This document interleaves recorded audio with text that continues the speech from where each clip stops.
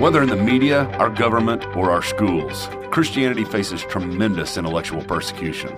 This program stands on the intellectual front lines.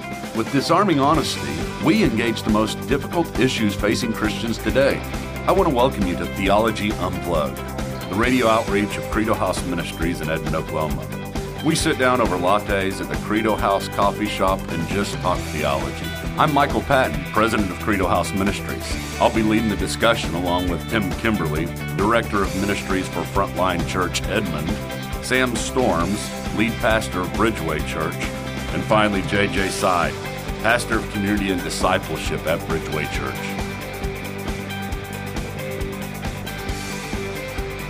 It's great to be back with you guys going through problem passages of the Bible, and we're on Hebrews 13, verse 17 today. Obey your leaders and submit to them, for they are keeping watch over your souls, as those who will have to give an account. Let them do this with joy, not with groaning, for that would be of no advantage to you. Obey your leaders. Okay, so that might, now I'm a pastor, so that doesn't sound like a problem passage to me. I'm like, amen, obey, obey, obey. But where it is a problem passage is where can this go wrong, or what's the boundary for this? So, for instance, what if your leader is not worth obeying? What if you actually need to leave your church and get out of there fast? How do we know when to actually live out Hebrews 13:17? And here's the problem. When do we not obey Hebrews 13:17, and when do we get out of town and go to a different church? And I hate to introduce something that will. Are you spinning right now? No. Okay. I'm just opening up another problem passage related to this. Okay. That is, who are your leaders? Okay. And how do you define this in the context? I mean, what is the context we're talking about, and how do we define it in our present circumstance? So we're saying obey your leaders in the church. Is it your elders? Is it your pastors? Is it the people on the elder staff? Is it the people community group leader? Is it maybe? your Sunday school leader? Is it the person you have placed yourself under as a mentor? I mean, there's a lot of things there, but I do think that the biggest problem has to do with, in the local church, talking about obeying your leaders, and what does that mean? And really, whenever it comes down to it, we have so many situations, and you guys have all been in these situations, where people just leave. Yeah. And if they don't agree with you, they just leave. And it is so easy for us to find a different church. We don't like what our leader says, so we go somewhere else. We don't like the doctrine our leader says, so we go somewhere else. And we have a plethora of churches to go to. Yeah. And it's a problem, and I would say it's a problem everywhere, but this is one of the problems that was introduced when we're talking about moving from the institutionalized church in the 16th century, that would say, if you have so many churches, if you have so many authoritative structures, then this is the type of thing that will happen. They will just always be finding a different denomination, a different church down the road, and these churches do not communicate with each other for the most part. There's not a pastor who's going to call the guy down the road and say, hey, Joe so-and-so just left our church because he was being abusive to a woman at the church, so watch out for him. So let's get a structure together so that everybody knows that this guy is in rebellion and he still needs to repent. How do we apply this in our current circumstance? Well, you talked about ancient history. Let's talk about more recent history. For those of you our more seasoned listeners, you're going to remember the shepherding movement, right, of the 70s, where now your elders were not only giving you counsel about spiritual formation issues, but it was getting granular to the level of who you were allowed to marry, and you had to go and ask their permission.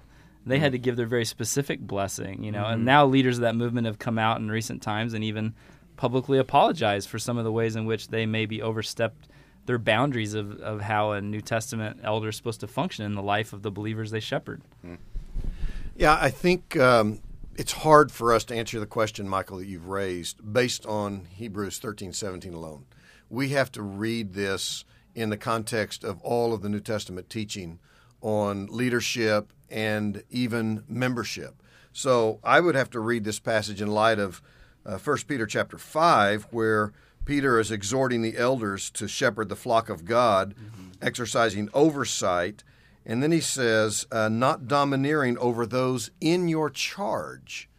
Now, so evidently he believed that in the local church there were obviously designated elders, because he's commanding them in that context here, using that terminology. And he envisions that there are people over whom you have responsibility. You exercise oversight. They are in your charge. Some translations render it, they are allotted to you. So when we read in Hebrews 13:17, obey your leaders, and then it describes them as those who are so much in oversight over you, they're going to have to stand before Christ and give an account for your soul. That's a terrifying thought, by the way. Mm-hmm. So it seems to me that a passage like Hebrews 13 has to be read with some prior understanding of some concept of a covenant between leaders and people in the body of Christ. We want to call it membership. I know that word terrifies a lot of people, but there has to be some sort of communication and commitment and mutual consent that, oh, okay, I recognize you have been raised up by the Holy Spirit, as Acts 20:28 says, to shepherd me. I'm part of the family of God. I'm part of the flock. And you recognize that I have committed to you. So there's some sort of mutual consent that is involved here. Otherwise, we're left with trying to answer this question, like you said, who is a leader and how did he get to be such? And to whom are those that are on the receiving end of this exhortation? I mean, those are massive questions that have to be answered in order for us to make sense of this. And to answer your question, what happens when somebody says, "Oh, I don't like you anymore. I'm out of here," and they just go down the street to one of a dozen other churches that they might find more suitable to their theology, or maybe more tolerant of their own misbehavior? Okay, Sam. So, or Michael, or JJ, when is a time where you should walk away from the leader? Give me one time for sure when you should walk away from the leader, not obey them. Let's assume that the leader is according to, has been raised up correctly, you're a member of the church, but when would be a situation where you do not obey your leader and you walk away? And so even where you actually walk away from the church. Well, we know from Acts chapter 20, where Paul is exhorting the elders in Ephesus. They were the leaders who had been given oversight in that body. He says, you need to pay careful attention to yourselves and to all the flock. And then he gives a reason. He says, because I know that after my departure, fierce wolves will come in among you, not sparing the flock. And from among your own selves will arise men speaking twisted things to draw away the disciples after them. So I guess you would have to ask the question, if I am being told to believe or to pursue in my life twisted things, deviations from the revelation of God in Scripture, moral or theological heresy, I would think that would be good grounds. But even then, there's a process. I don't think that a person says, well, I perceive that one of my elders is teaching theological heresy, therefore I'm leaving. I'm forsaking my covenant membership in this body. I don't think that's the answer. Yeah. Then we have to go to 1 Timothy 5, where Paul gives instructions on how do you bring a charge against an elder, and how is an elder who has deviated from truth and morality being disciplined and dealt with. So there are multiple steps and multiple texts that we have to bring into play in this. Yeah, and I agree. And I think when we do membership at our church, one of the first questions we ask when we sit down with a couple or sit down with someone is, tell us about the last church you were at, if you were at a church, and then tell us about you leaving that church. And once in a while, we have to send them back. and I know, JJ, we've talked about people that left our church to go to your church, and you all sent them back because they didn't leave under what we thought were biblical reasons to leave. And I think that brings up what Michael was talking about, is that we don't have a pope. We don't have a pope in Oklahoma City, but we do have hopefully a brotherhood and a sisterhood of churches where we are interacting with each other, realizing that we should care about the soul of everybody, even after they've left our church or coming to your church, that they might not have left correctly. Well, and this isn't to puff up our local churches by any means, but Michael did make the comment earlier, so let's pick it up and not let it lie. It isn't, in a sense, that hard to do, to communicate, to care enough about sheep that whether they're in your care or they've left your care, you can still care well for them. And we pick up the phone all the time when we're having those membership meetings with people to say, hey, I heard they left you and came to us. How did they leave? Did they leave well? Yeah. And it's been such a joy to have those conversations. But I've realized that those things happen in the context of mutual trust between churches and an understanding of how Big C church in a city relates to Little C local churches. Little C local churches are legitimate biblically and important, but that's not in contradiction to Big C church. In other words, when you guys have a win, that's a win for me. Mm-hmm. Why? Because it's a win for the gospel. And so I think churches that have sinfully competitive relationships with one another hinder that process of open communication and caring from sheep as they move from place to place, because we're in competition against each other. We're not pulling in the same direction. And when that happens, sheep fall through the cracks. Yeah, well, and you have people, it's kind of like going to a doctor. You go to a doctor for an opinion, and then you go to a doctor for a second opinion and a third opinion, which is all good. But whenever you do this among churches, what you're doing is you're essentially saying, I'm not really sure I like what you're saying.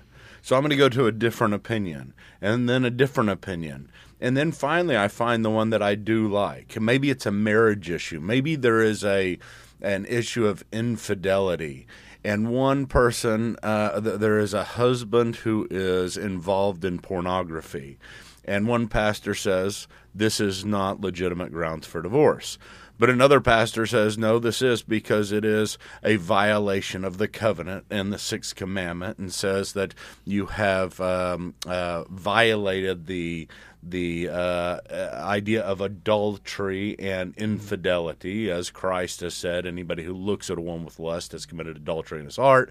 Then the next person goes over and says, this may not be it, but there is an issue of abuse, so I tell you, you need to separate from this person. So you have really three different opinions, and then at the end you're saying, okay, I want to put myself under one of these people. I want to be truly biblical, but aren't we always going to go with those who we agree with most? Mm-hmm.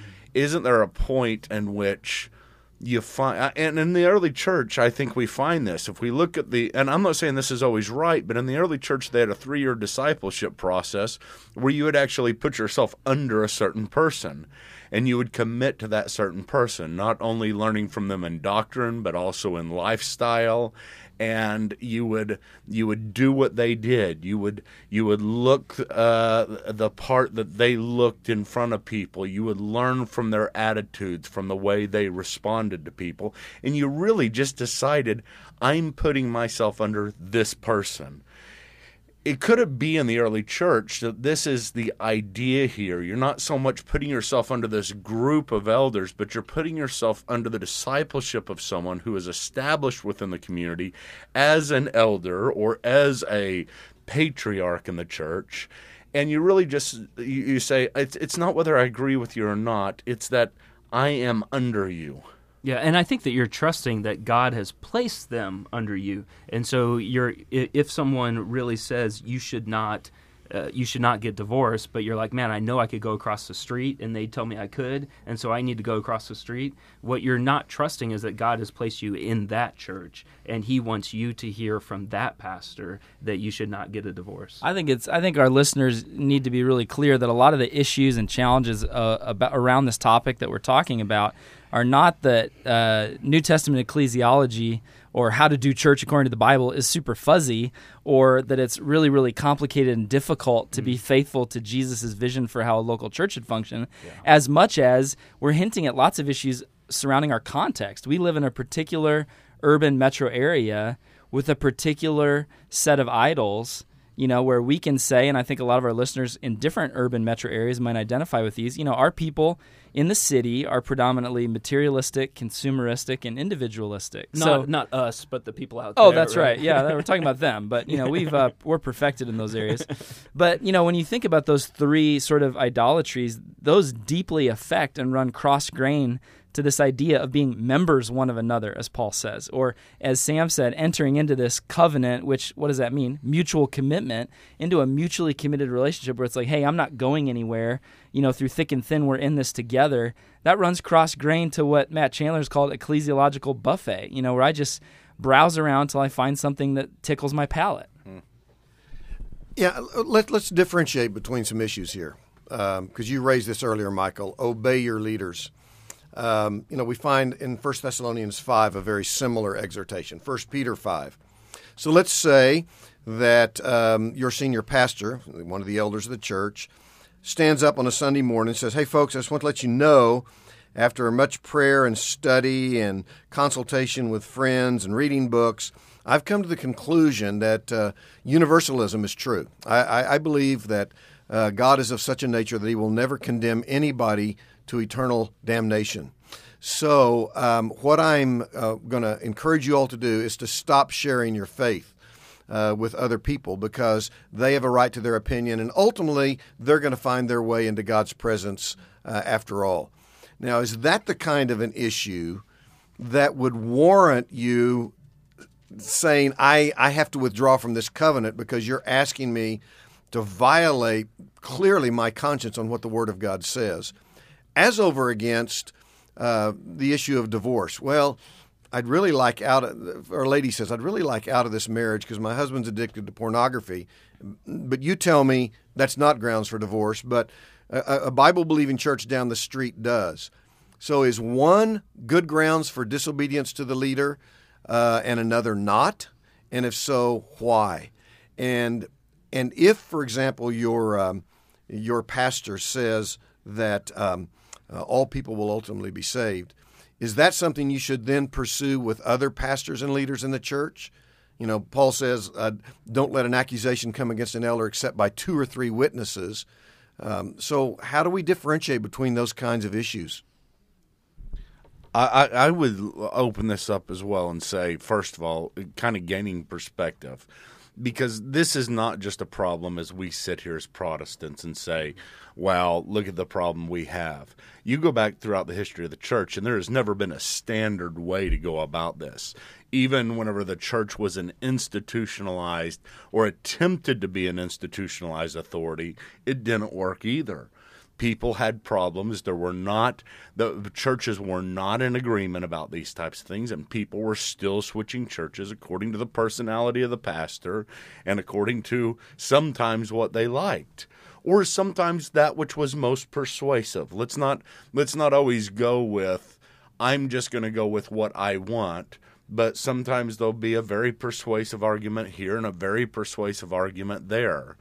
And it's these difficult issues that are not quite so much just doctrine, but are difficult issues in real life, in raising children, and how to conduct a family, in how to deal with business dealings at work. And then trying to come to your pastor and trying to say, I am under your authority here. Maybe these are the types of things that we shouldn't say pastors are under authority. But I think there's a real issue that's always been there, but there's also the real issue right now of trying to solve this and trying to find some way to say, how do we make this work? And we may only be able to say we can make it work as a church staff.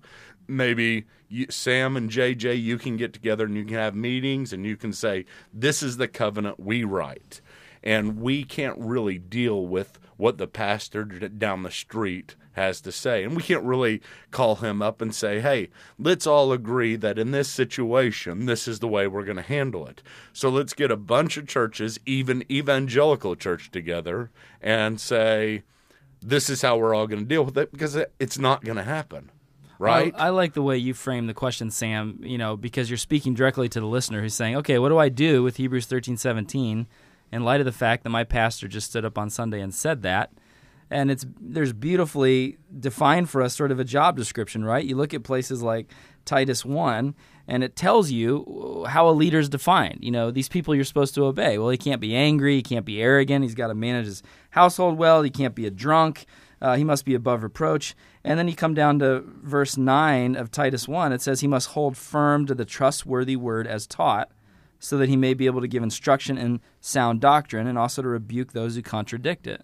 So now this is one of his main functions, that he's supposed to rebuke others contradicting sound doctrine. Now he himself is standing up on a Sunday morning contradicting sound doctrine.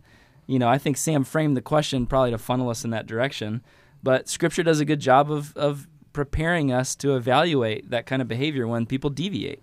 Yeah, and one thing that I think I want to challenge people listening right now is that, number one, if you are a leader, you need to realize, like, God is telling people to obey you, and so that should give you trepidation and pause. There should be a heaviness there of, oh my gosh, God is telling them to obey me as I lead them towards our you Savior. Don't always have to have the right answers. Yeah, exactly. But then, for people who are listening that aren't leaders of the church, realize the second part there, they're keeping watch of your souls as those who will have to give an account.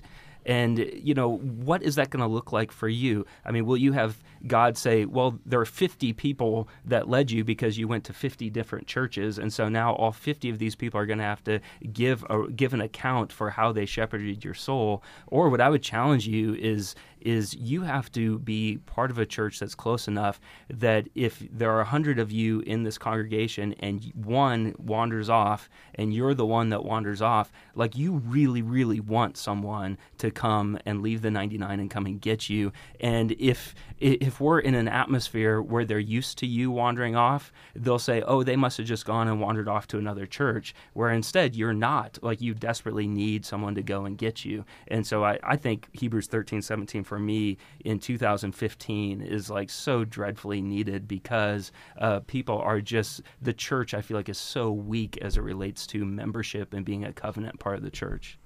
And yet, and I totally agree with that, and yet we also want to say there are good reasons to leave a church, and there's a good way in which to leave a church.